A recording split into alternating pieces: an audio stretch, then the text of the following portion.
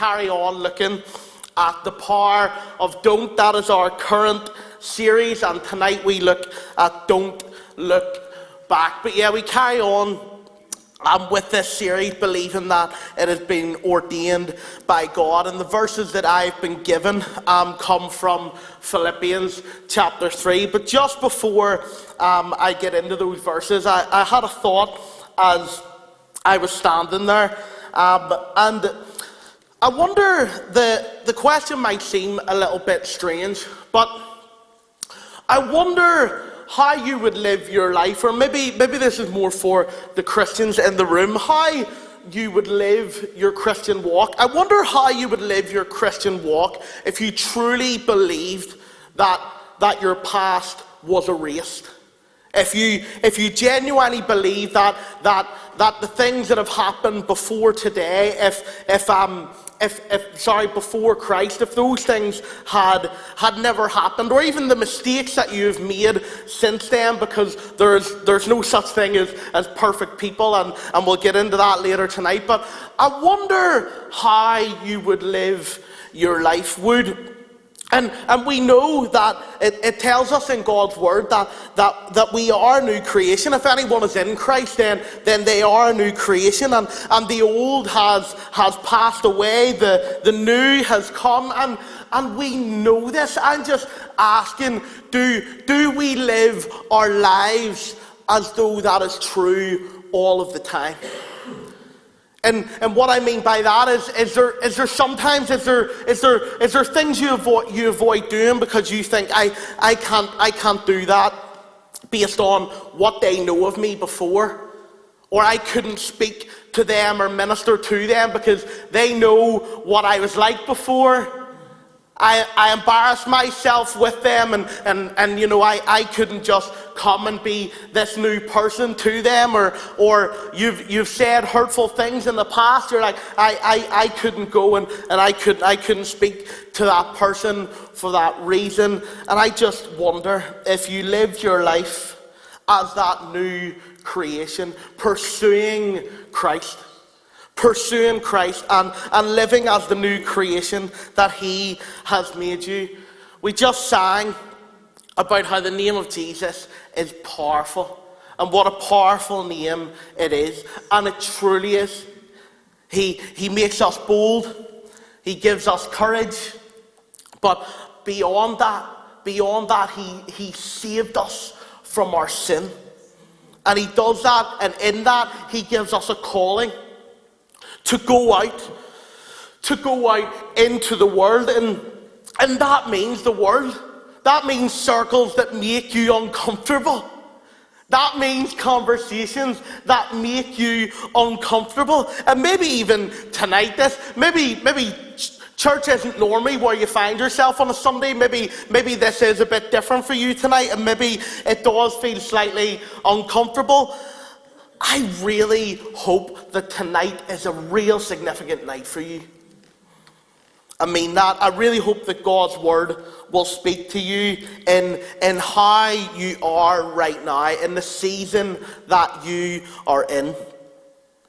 We believe that you're here on purpose and for a purpose. And tonight we look at God's word together, and our theme is Don't Look Back, and we go to Philippians chapter 3, beginning at verse 4. It says, "Although I have reasons for confidence in the flesh, if anyone else thinks he has grounds for confidence in the flesh, I have more. Circumcised the 8th day, of the nation of Israel, of the tribe of Benjamin, a Hebrew born of Hebrews regarding the law, a Pharisee regarding zeal, persecuting the church, regarding the righteousness that is in the law, blameless. But everything that was a gain to me, I've considered to be a loss because of Christ. More than that, I also consider everything to be a loss in view of the surpassing value of knowing Christ Jesus, my Lord. Because of Him, I have suffered the loss of all things, and consider them as dung, so that I may gain Christ and be found in him, not having a righteousness of my own from the law, but one that is through faith in Christ, the righteousness from God, based on faith. My goal is to know him and the power of his resurrection and the fellowship of his sufferings, being comforted to his death, being conformed to his death, assuming that I will somehow reach the resurrection from among the dead. Not that I have already reached the goal or am already perfect, but I make every effort to take hold of it, because I also have been taken hold of by Christ Jesus. Brothers and sisters, I do not consider myself to have taken hold of it, but one thing I do, forgetting what is behind and reaching forward to what is ahead, I pursue as my goal the prize promised by God's heavenly call in Christ Jesus. Church, let's pray as we begin to look at God's word together. Lord, we pray that you would bless us as we gather around your word. We pray, God, that your name would be glorified in the few minutes that we have together. Lord, we thank you for your word. Thank you for the truth that we have here, God. And we pray, Lord, to thank you, God, for what you will say tonight through this. We believe that, God, you have something to say. Thank you that this word is God-breathed. Thank you that it is profitable for teaching. And Lord, we pray that tonight each individual in this room, God, would they encounter your Holy Spirit. Lord, would you speak to each one of us and say exactly what it is that we need to hear, God? Would you do in each of us exactly what it is that you need to do in order that we would glorify you? God, we trust your word and we thank you for it. It's in your Son's holy and precious name that we pray. Amen. Church, these verses that we have just read, I believe and know that they are incredibly relatable to us today. And toward the end of those verses there, Paul says that he is not perfect. He refers to the fact that he hasn't reached the goal, that he hasn't necessarily made it.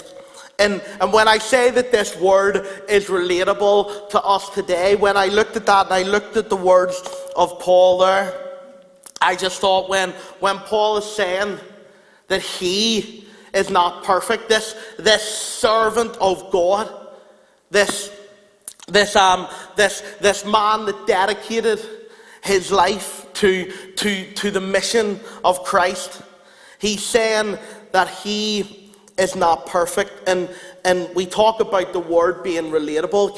Can anybody relate to that? I'm not perfect.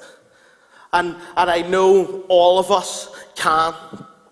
Paul says not that he has already reached the goal or is already perfect. Paul is saying that he has not arrived. He hasn't made it. He is saying, I am not perfect. He says, I am not yet perfect, but I'm working on it. I'm trying to be more like Jesus. I'm trying to be more like Christ, a Christ-like life. That is what Paul is trying to live. That's what he is trying to inspire in those that he is writing to, those that he is speaking to. And I wonder, does God's word inspire us to the same today? Do we aspire to live a Christ-like life? Because that in itself, it's not a moment to achieve. It's not something that we achieve in a single moment, but Paul describes it here as he talks about his analogy of running this race. He doesn't describe it necessarily as a moment in this life to achieve, but it's a goal to pursue. It's something to chase after. It's a continual race. It's a running. It's a running. It's a looking ahead. It's a pursuit. And Paul can't claim to be perfect now because it wouldn't be true. But what he can say is that he is pursuing perfection. And he is pursuing perfection because he is pursuing Christ, who is perfection. Is that what we are pursuing? When we talk about God's word being relatable to our lives, do we pursue Christ?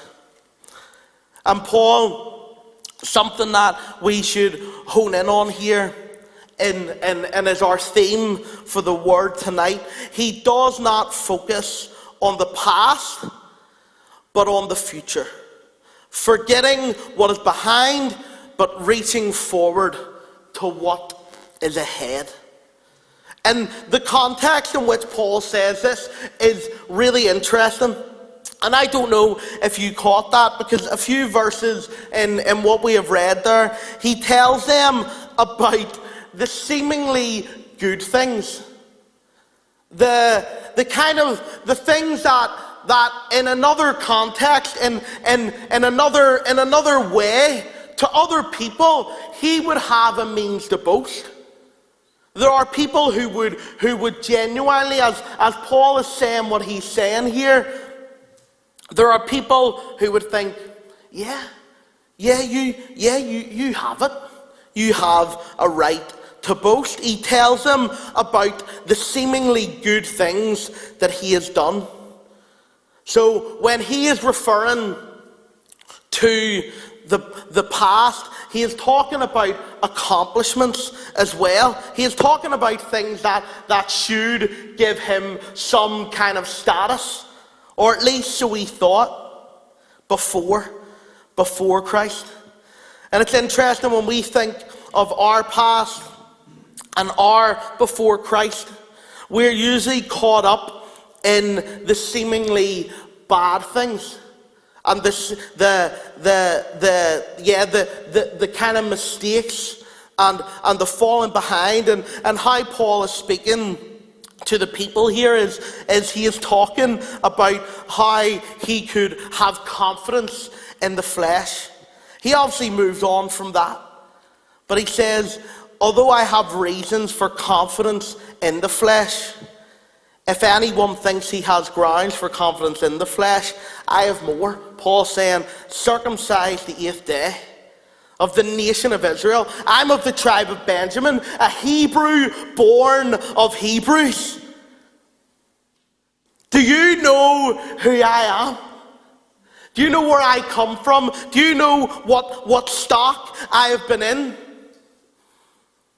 And it's almost as if that's what he is trying to capture here. Trying to catch the attention of the people. And you know what it reminds me of? Don't worry, we're going beyond that. We are going somewhere with this. But Paul, what it reminds me of here is it's like that church kid, or that one that grew up in church, and we absolutely 100% want our children to grow up in church. But you understand what I'm saying here? It's this kind of boastful manner, this pride, as we had spoke about this morning. You know those people. Oh, I grew up in church. I was born on the Saturday, and I was dedicated on a Sunday. And at 18 months, I learned my first memory verse. I was the first person in our church baptized in primary school. God had a real calling on my life. You know, it's this boasting as if there is something to boast of, and none of it means what Paul is saying here about himself, about those people who boast in these kind of tick box things. He is saying that none of it means anything if you do not know Christ. Truly know him. Truly know him. And I don't want to be misunderstood. I'm not saying that these things are unimportant or worthless. Absolutely not. We aspire that our young people would grow up in church that they would seek to know God's word, that we would dedicate their lives to him, that they would grow and be baptized. But what we want ultimately in all of those things are an action. They are a living out. They are a demonstration of the fact that they know Christ. Church, do we know Christ? The surpassing worth of knowing Christ, the value of knowing Christ Jesus as Lord, it surpasses all. It surpasses everything. What Paul is saying, what he is getting at here, you can have accomplished whatever you like. It means nothing without Christ, without a deep love and a knowing of Christ. What he's saying is, are before Christ. It's a different time. The world looked different to us then. We lived differently. Our goals, our ambitions, our success, our failures, our mistakes, our shortcomings, without Christ. But we live differently now. We move toward something. Where before it was almost like we moved and we accomplished nothing. But what Paul says here is to know Christ. To know Christ. That is of ultimate worth. That is of absolute value. Nothing else in this world you can treasure than knowing him and being known by him. And I'm sure if you call yourself a child of God, if you're a Christian, then you more than likely have this transformation story that Paul too has. A time that you can look back on and realize the change that was made in your life. And I know that I can do the same. My story is one of a teenager who came to a youth group here in church, and I wasn't big into youth groups. People scared me. They still do, to be fair, but I wasn't a real people person, and people scared me, and I sort of felt like I didn't really fit into the area that I was living in, and I was afraid of everyone. I was anxious, I was fearful, I lacked confidence.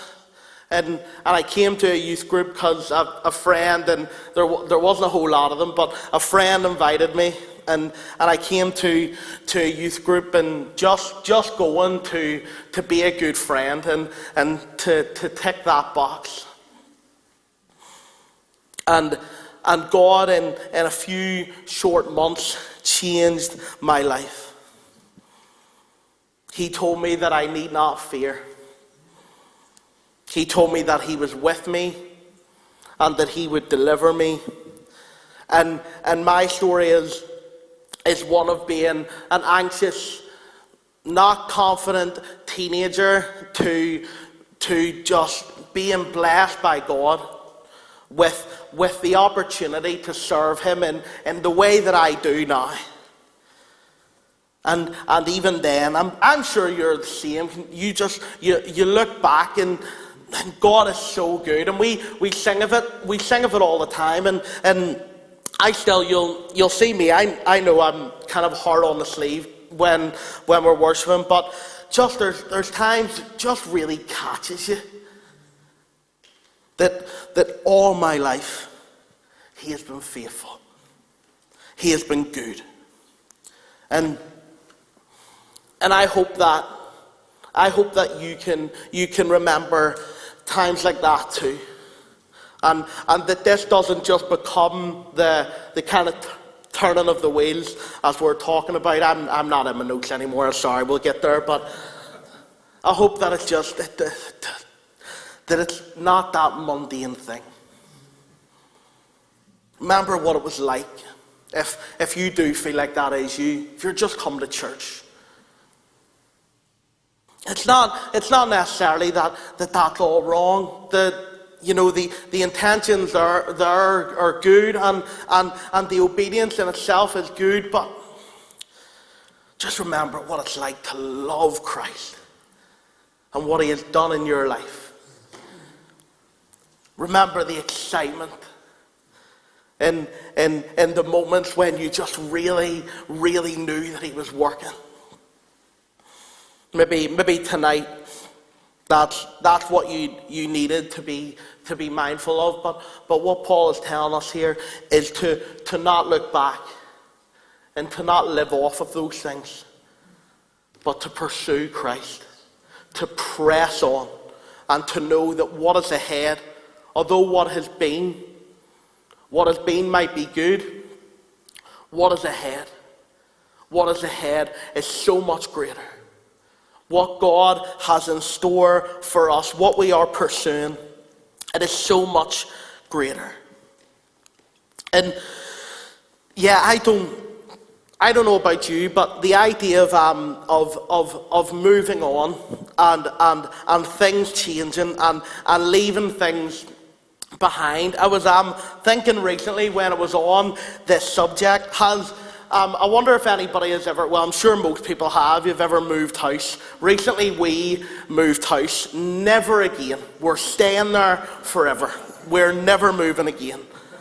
Although it's a blessing, God has certainly blessed us, never moving again. And I discovered that when we're moving well, I say I discovered, I was told that I'm a hoarder.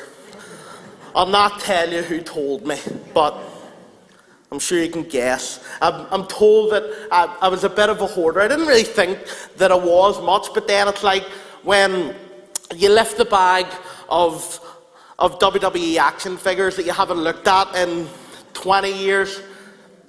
I'm spoofing, like I looked at them about a year ago, but you say, and there's legs broken off them, and there's heads detached from them, and I genuinely struggled to part with it. I'm not lying to you. And then it was like, honestly, I felt like God was trying to test me. I went to the recycling centre and I go to dump them, and the fella's like, "How long have you had them?" I was like, "Mate, I don't need this." You know how hard this is for me. But these wee broken action figures, and I just really struggled to part with them, and I wanted to bring them with me. But thankfully, the move for us, it was pretty smooth. It was a decent transition, because everything sort of fitted and moved as planned. Most things went to plan, because I remember I was helping my dad. We do a lot of furniture moving and stuff for church, so I'm sort of the guy that people call in our family whenever we're moving stuff, because so they call me, and he's like, I'm getting a new sofa, so I need rid of the old sofa. And this sofa is, it's old. It's old. It's like But what you need to understand about it is, like, this big, massive leather recliner. And leather recliners are the heaviest. Notoriously, they're the heaviest. And it's all taped up as well. It's like there's exposed wood, and he's taping it up as if that somehow makes it safe or something like that. He says to me that he needs a hand taking it out of the house. It's this big, heavy thing. And he said, "I'll get a few fellas round and we'll get it lifted." And I said, "Don't do that. Too many people will get in the way. Me and you'll lift it. It'll be grand." Famous last words. We attempt to move this thing, and it wouldn't go. It just wouldn't go through the door. And I'm like, did you take that window out to get this in?" "No, it came through that door." And then he goes, "Oh, maybe we took the door off and the door frame." And I'm like, "Are you serious?" But still, he does that, and he takes the door frame off, he takes the door off, and the thing won't move, it wouldn't go. And then he realises what's happened over the years is that when he's putting down new floor, he doesn't lift the old floor, so the floor's raised by a few inches, and the thing no longer fits. So what happens, we say we're breaking it. And so we break it. We busted it apart, and eventually it comes through the door. And then we're able to get rid of it. Now I want you to imagine that after we had busted this thing apart, we have struggled with it. Even the two of us together, but he tried to move it himself at first. That's not happening. The two of us together, we get it, and we struggle with it together. Now I want you to imagine, after we had busted it and broke it up, if he had said to me, I want to keep that, don't throw it out. What are you talking about? Don't throw it out. The amount of time that it took us to bust that thing apart, and you want to try and bring it with us. Imagine that he had said this old and broken thing, that he wanted to keep it and to bring it with him. Church, I think often we do that. I think often we have a habit of making changes in our lives, but still trying to keep hold of these old and broken things. There are things in our lives that are holding us back. If we want to be committed to this goal of pursuing Christ, of running well, of pursuing the goal of the calling of Jesus, then we need to not look back. Leave the broken things where they are and don't try to bring them with you. And removing things from our lives is difficult. Even when people are there to help, it can still be difficult. But that doesn't mean that we shouldn't lean on people. It just means that maybe you need more of a community around you. Maybe you need more of the right people. But it tells us to not neglect meeting together. It tells us that when one rejoices, we will all rejoice. When one suffers, we will all suffer. We are part of a body that functions together. Together. So your brothers and sisters, as we're addressed in this passage, they are there. They're there to give you a hand. It doesn't mean that it's easy, but it means that the burden is lighter. And it's hard when you've been comfortable with something for so long that it's hard to part with. And you may even need help. But remember that you're pursuing a goal that you have not pursued before. Of course it's going to look different. Of course it's going to be difficult. Of course it's going to require a shedding away. Of course it's going to take sweat and tears. You're living beyond what you can see. You are living by faith. And you need to remember what it is that you are pursuing so that you can decide what to leave behind. Because there are things that need to be left behind. This is why we say, don't look back. There are things that need to be left behind. Paul says, don't look back. Paul's advice often when it comes to temptation is to flee. It is to run. We touched on this last week. And off the back of that, whatever it is that you were looking at, whatever it is that is still gripping you from back there, whatever it is that has still holding you back, it needs to be a shell of its former self. You need to pursue this. You need to pursue Christ in a way that makes those things no longer attractive. You need to pursue that goal. Embrace fully the new life that you've been offered. Pursue Christ and do not look back. It was said this morning around the table. It was said as Tim shared the word this morning, and I really felt that it was appropriate to share tonight. In Philippians 2 verses 9 to 11, for this reason, God highly exalted him and gave him the name that is above every name, so that at the name of Jesus every knee will bow, in heaven and on earth and under the earth, and every tongue will confess that Jesus is Lord, to the glory of God the Father. And Stephen said this morning, it's not about us, it's never about us, it's always about him. The pursuit of Christ is what will carry us forward, is what will help us to go forward, is what will help us to not look back. And why wouldn't we want to live our call in Christ? Do you understand who he is? Do you know what he has done? Do you know what he is doing? Do you know what he has in store for you? The words that I've just read, they confess that Jesus Christ is Lord. Above all of it. Above everything. Dreams and aspirations, difficulties, and broken things. Christ is the name above every other name, and why would you not pursue him? Why would you not pursue the things of Christ? And what is powerful to understand is that it tells us with absolute certainty that every knee will bow. Every knee will bow.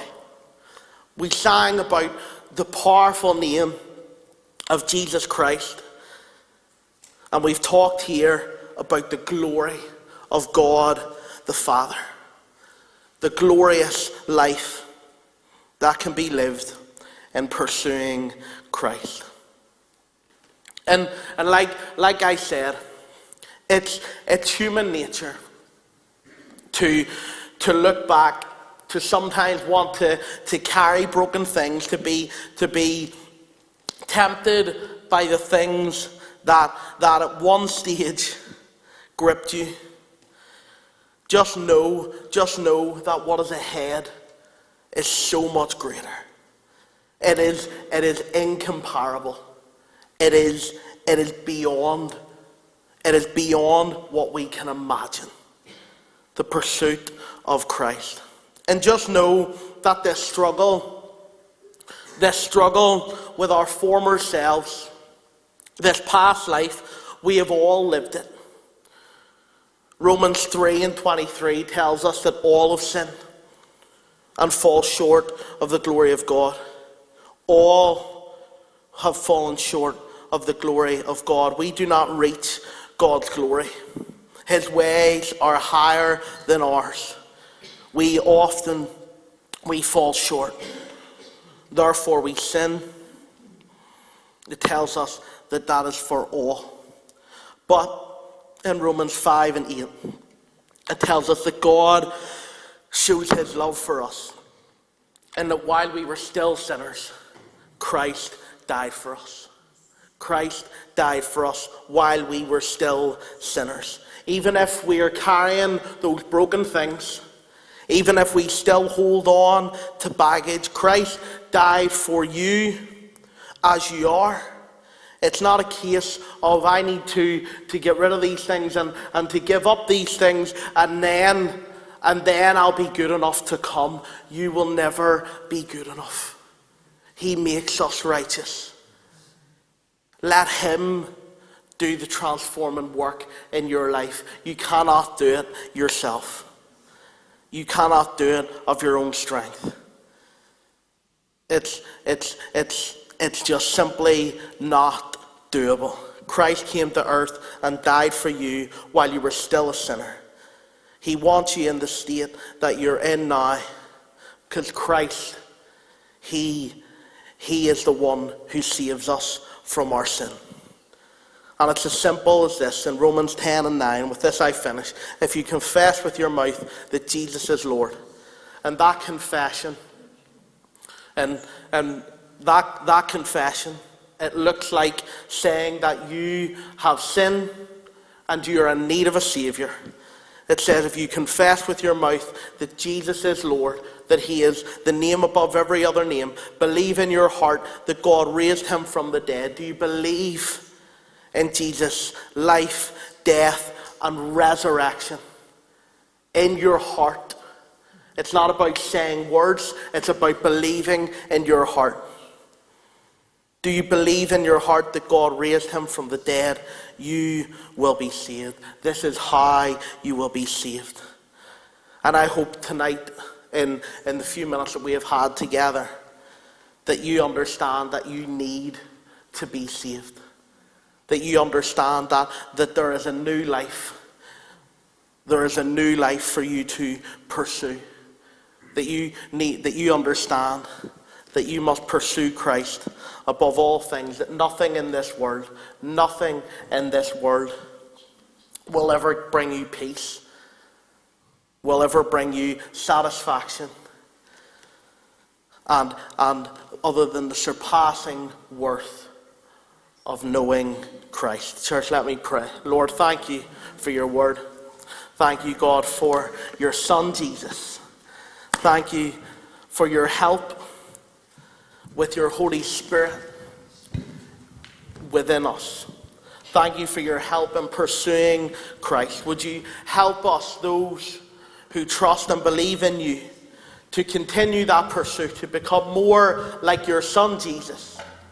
And God, we pray for those who do not know you.